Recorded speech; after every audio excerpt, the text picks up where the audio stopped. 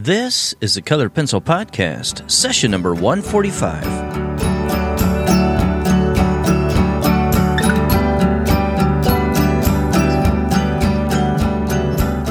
Welcome to Sharpened Artist, a colored pencil podcast, where we discuss in detail all things in and around colored pencils and the colored pencil artist. And now your hosts, Lisa Clow and John Middick.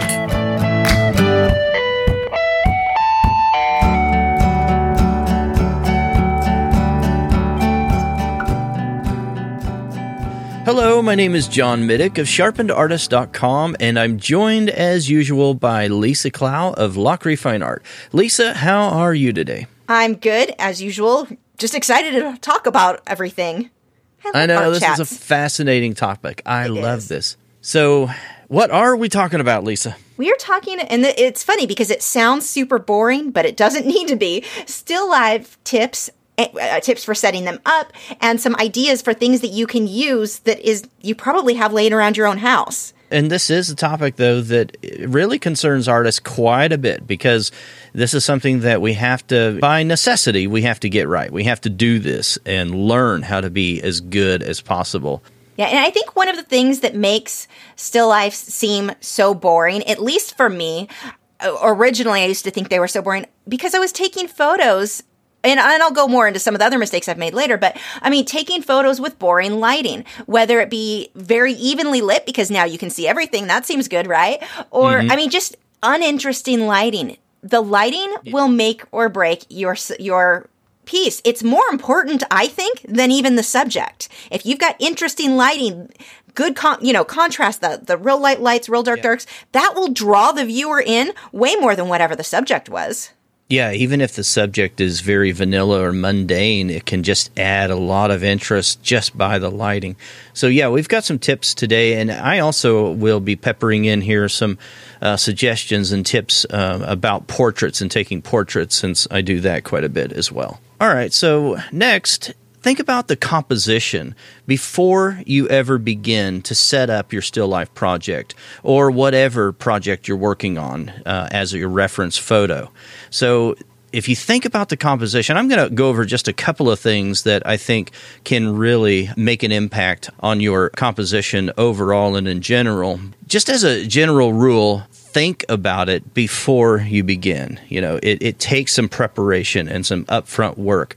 And a lot of times what you might want to do is just kind of jot things down, even do like a little sketch maybe and just play around with it. Or if you're wanting to kind of look at, some of the values and something like that, just do like a thumbnail sketch, play around with the composition even as you're setting it up, and look at it through your viewfinder or through your camera LCD, and kind of see what might look better. Even if you thought something might look great, just switch it up anyway, and then just kind of play around with it to see, even look better than what you initially thought. And then where you stand or where you set up your tripod has a big impact on the way that things, that the overall composition will look. Now, one of the big things that I wanted to mention here is that when you set up a still life and anything in general where you're using more than one object, one of the things you want to look for is that you don't have what I call a kissing kind of moment. You don't have a kissing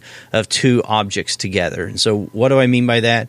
Instead of something overlapping the other, something is in front of the other thing or behind it, instead of having that situation in the composition, instead you have something that is taking up the same space, and then they're just barely touching one another, just barely kissing one another, hence the term.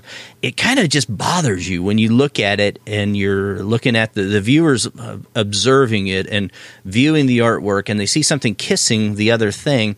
It kind of just is unsettling. And a lot of times we don't even know why. And we're just like, why isn't that overlapping? Or why, what's going on there? Are they going to merge these things? These two things they're right there together, but they're unsettled. So it just does something to you internally. Basically, okay, just make them overlap or not touch at all. Not barely touching. Yeah, That's the problem that there. barely touching thing is that kissing of objects together is just very unsettling.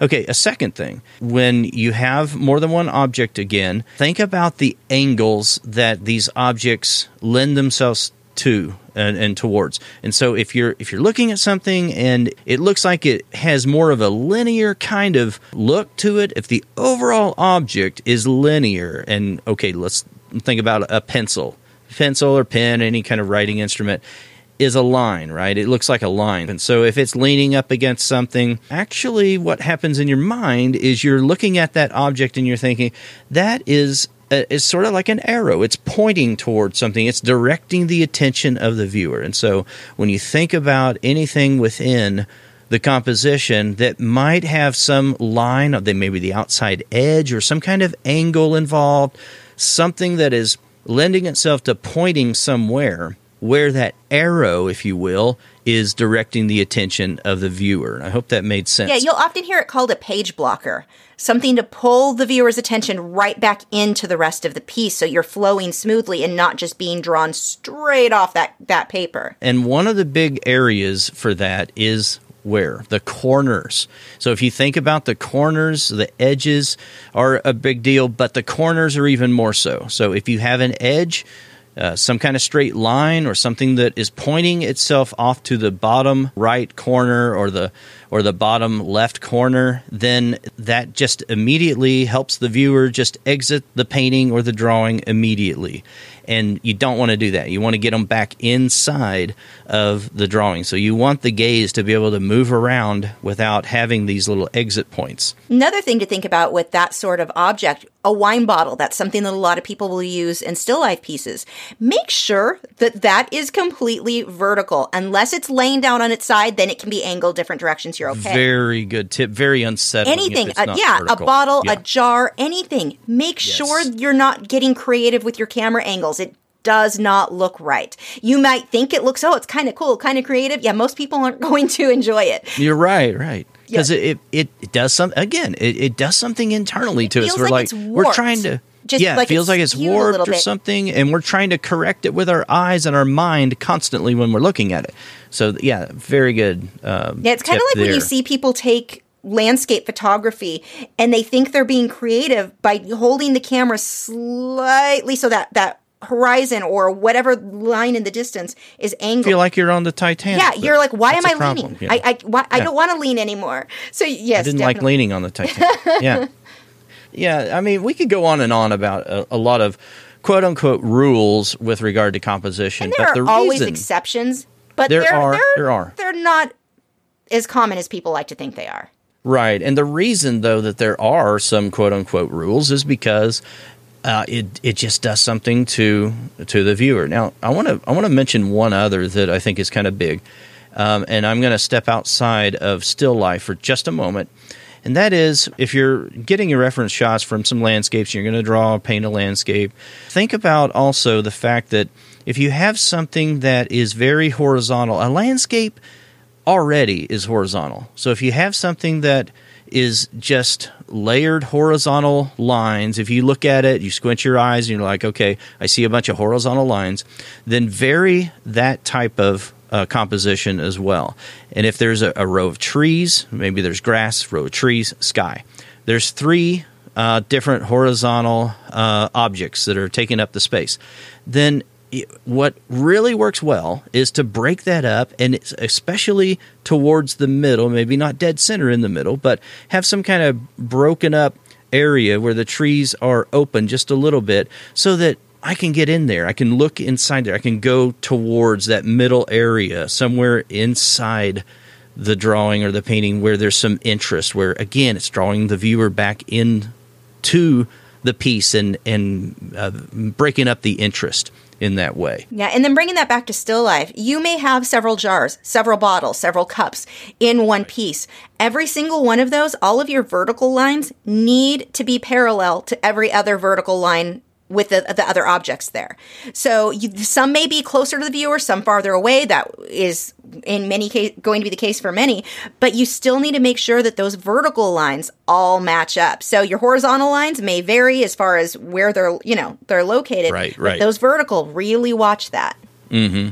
Yeah, because a lot of times with that, especially if you're using a smaller lens camera or a camera phone, and if you're getting up real close on something, if you're not distancing that plane of where the plane of focus is exactly, then your camera lens will tend to skew some of those things sometimes. So that's just something to look out for. Yeah, point and shoot once you start, can be just as bad if it's a small piece of glass. Yeah, when you get onto your artwork, straighten them out if you need to. Yeah. The next tip we've got, be creative with the cropping of your paper size. You are not limited to your standard 8 by 10, 11 by 14, 16 by 20, whatever it is. So, sometimes let's say more often than not, I go with that just because I'm being lazy and don't want to cut a mat size. But that doesn't necessarily mean it's always the best choice for the work. There are many times that I'll find that something like an 8 by 20, totally random size, but that fits my composition better and makes for a much more creative piece than that standard 11 by 14 where I could be lazy and didn't have to cut anything myself. By trimming things, making it long and thin one way or another, that can make a really big difference on your composition as a whole. So don't feel like you're limited to the standard sizes. You can adjust those. And as far as having to have custom mats made, for me, I don't have custom frames made. I will go with standard frames, but I'll have a custom mat, and this now I just cut my own. But you can go to a frame shop and they'll custom frame or mat that so that the opening of the mat fits your work, but the outside edge can fit a standard frame. So you can save a bit of money that way, and that sometimes has a really nice impact where it's almost like this wide, why am I not thinking of the term that we have on TV? Widescreen, that's the word. You get that kind of widescreen effect where the frame or the mat may be thicker on the top and the bottom than it is on the sides. I've done that several times, and the impact was beautiful. Because I wasn't limiting myself to filling that entire standard size. So just be creative in that and play around with, I like to play around in Photoshop with the different dimensions and see what is going to look better. I will actually often take a rule of thirds over my design. I'll come up with an idea, overlay the rule of thirds, which if you're not familiar with, I know we've talked about it before, but it's been a while. The rule of thirds is basically just dividing the piece into 3 sections horizontally, 3 sections vertically.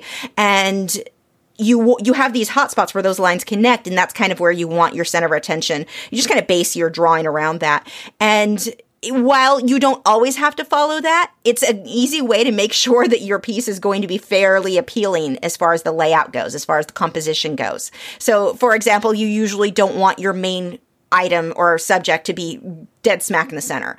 Occasionally that might look best depending on other factors. Like I said, the rule of thirds or any of these rules, there are going to be exceptions, but more often than not, staying within that can make a big difference on improving what it looks like. But I will just be kind of creative in Photoshop. Let's say I came up with a still life. I was working on grapes and I had some cups and different things there.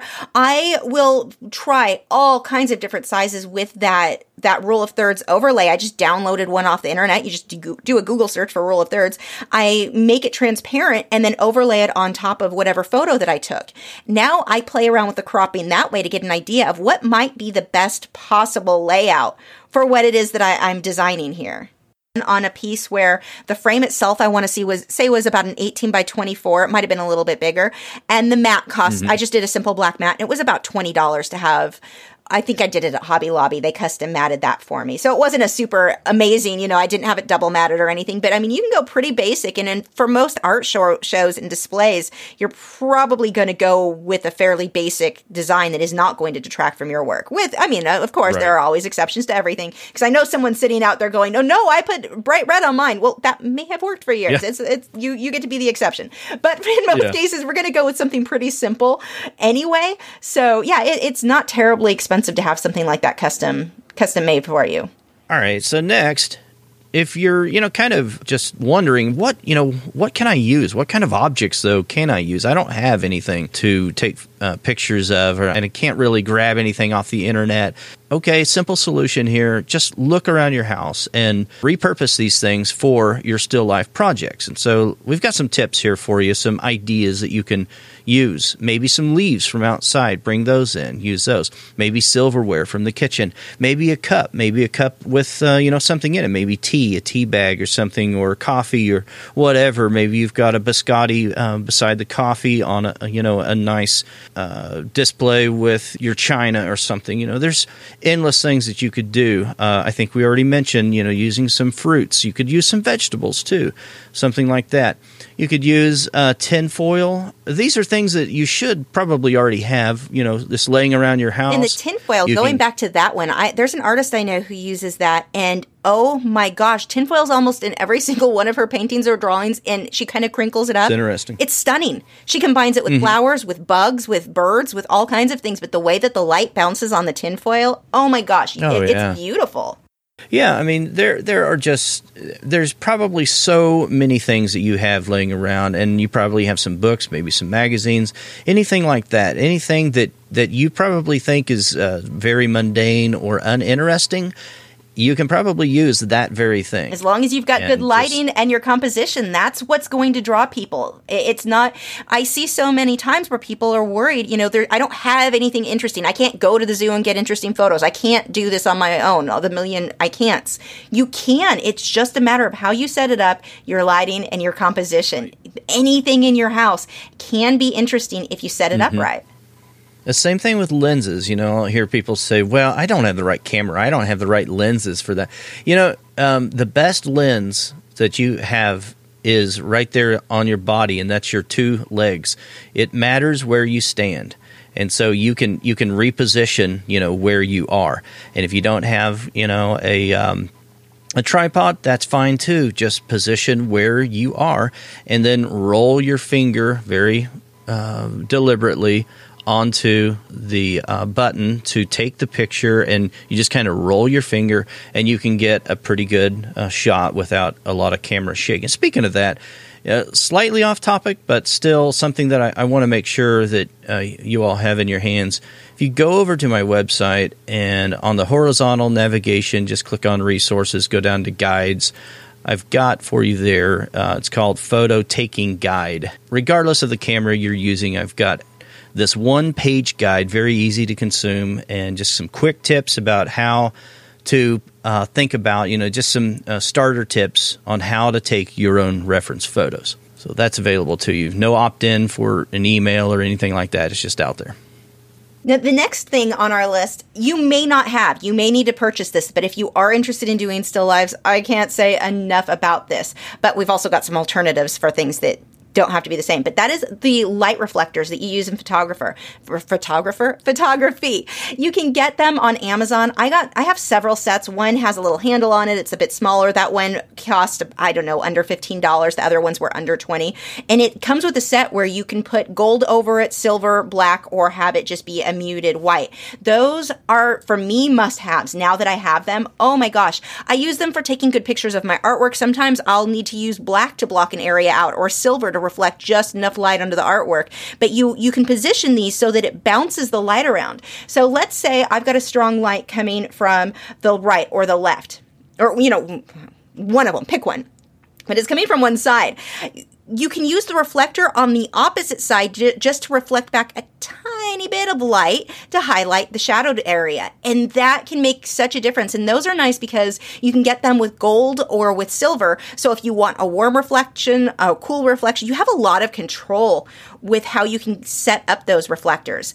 Those are so handy for being able to better control the lighting in whatever situation you're in. And if you don't have those, you can use like a big white foam core board. That's a lot of photographers use those even when they do have the big reflectors. They're just easy to set up and easy to use. But you can use those or a black foam core board depending on what type of lighting situation you're going to use. Now for me, I'm not one who immediately can look at a situation and go, okay, I need the silver. Okay, I need the white. I play play around. I try them all and take photos of everything. And then when I load them into my photo editor, I just decide then which one looked best. But I'm definitely not one who is expert enough to just look at it and know, because I think it can kind of feel a little overwhelming when you're like, I don't know if I should use silver or gold. Try them both. See which one looked better to you. Next, try using fabric or something, other than maybe what you've used in the past. Maybe it's a table or something like that. And, just switch it up a bit and maybe try fabric as your background or as the base that you're putting your objects on, that they're resting on, or maybe you're using a very reflective surface or something like that. So just switch it up and try the same thing Lisa was talking about with the light reflectors. Use something different than you have in the past. And sometimes what it does is it just characterizes the object just slightly different than, the way that you've been thinking about it. And so you're able to maybe see something that you didn't see before, something like that. It varies up some of the visual interest to your subject. Yeah, and when you use the fabric, don't think that it always has to be perfectly straight. You can have it hanging nice and straight and all perfectly, or you can kind of create waves and folds in that fabric, which can be very interesting, especially if you get something that is kind of a checkered background or has some sort of a pattern. The way that fabric folds and the way the pattern cuts off and then starts again on the other side, the way you do your shadows, that can make for such an interesting piece. Big tip: iron it first. I cannot stress that enough. The amount of times that I see people do this or use just a photography setup in general, usually it's not artists, but they will set up things to use as a backdrop for a portrait or something like that, and they don't iron, whether it's a bed sheet or whatever else. It's like, just iron it. You have to, it looks so tacky if you don't iron it. But you can lay it out so that you've got some really nice folds, and with the way that the light will bounce around on that, it can look beautiful. Used to work with this guy, and it looked like he always went to the bottom of the laundry pile to grab his clothes. Like, good grief. Those wouldn't be high waters if they were ironed, All right, so next, play around with your lighting. I know we talked about this just a little bit, but, seriously, if, you have some good natural daylight, maybe from a window or something like that, nothing is as awesome as that. There's so many advantages to having just good, soft, like natural early morning light or late afternoon, maybe in the evening. You get that warm light in there.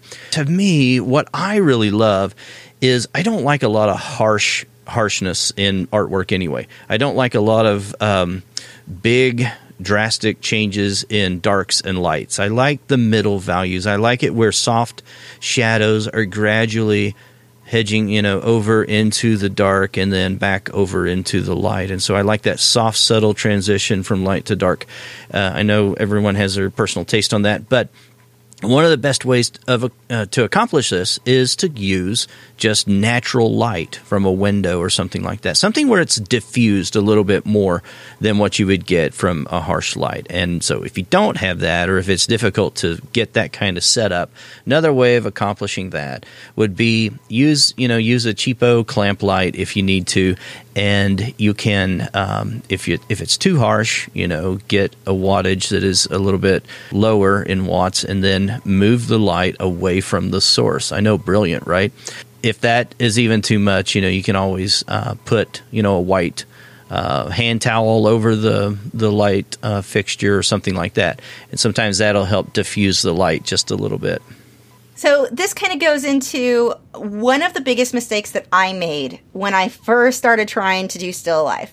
I'm opposite of John in this. I like harsh contrast, the dark, super bright lights. I love that. I know you do. I know. You and I are so nearly funny. Opposite on this. It just proves there's no one right or wrong. It just depends on what you guys, what you yourself as the artist are looking for. But for me, I like that harsh contrast. And so I kept trying to take still. I went and bought so many fruits and vegetables. I like fruits and vegetables, but I was buying things I had no interest in eating because I wanted to take photos of them. So I set all of these up. The composition I thought was pretty good. And so I thought because I wanted the dark shadows, I needed to take this photo at night. First, definitely not true. I was not familiar with how to use certain photo editors and that sort of thing, but that was definitely my first mistake, is thinking I needed to do this at night with a single light source so that I could control that. it didn't work out well. And I had the clamp light, what John is talking about. I got that at like the hardware store. So that is clamped somewhere near my subject. And I tried so many different things to get photos. I was messing with the camera settings, messing with everything, but the darks were too dark. It was just straight black, and then the light areas I was overexposing and trying to get the dark areas darker, or having to be able to show up at least a little bit. It almost didn't look like fruit. It looked like this weird abstract. It was not working for me. Well, I didn't realize years later, I kind of gave up on it. It was like, wow, I'm just terrible at this. I give up. Years later, I was watching a video and saw most setups do not use single source lighting. Usually you've got multiple light sources. So you may have a much weaker light farther away for the shadowed area. Or I could have taken those reflectors we were talking about earlier. If I had a silver, or a white, or the gold reflector and just slightly reflected so that that reflector was behind my subject, but the light, my main light source, was catching it, and it could kind of bounce that light back into the shadows. It's not that I'm trying to get the shadows gone or remove them completely. I just need to lighten a little bit. I need a hint of there's an object here, that this isn't just dark black. And those reflectors, for me, really just learning more than one light source is actually a good thing. I didn't understand that. I thought everything, you just had one big, strong light source. And when I saw a video of how photographers actually do these night still life photos where things are slightly backlit, I mean, barely, not much, but that little bit made such a big difference between that and when they would turn all the lights off but the one. It was incredible. I didn't even notice in looking at their final photos that they had multiple light sources. It was so minor, but once you saw it without, I mean, the difference was huge in what you can create when you use more than one light source. In my case, my darks were too dark, and you know that's got to be dark if it's too dark for me. I love that. Yeah, that does make a big difference. And like you said, it's very subtle. It's very tiny, but it does make a huge difference. Tin foil. It adds to the realism. Yeah, I could have used tin foil to reflect that light back. Something off screen. It wasn't something in the photo, but yeah, you're right. Right. Yeah, so I want to share one of the biggest mistakes that I've made in the past with regard to reference photo taking, and that was, and sometimes I still do this and I have to remind myself, but I'll set something, I'll have it in my mind. This kind of harkens back to what I was talking about earlier in the show, but I'll set something up and I'll think, oh, this is going to be perfect. That's so good. Oh, look at this. This is going to be great.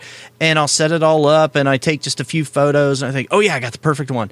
I get back to my computer, load up everything, take a look at it, and it's just falling flat. It just doesn't look right. And the mistake is that I didn't vary it up. I maybe had, one or two light sources. I didn't take enough photos is the bottom line.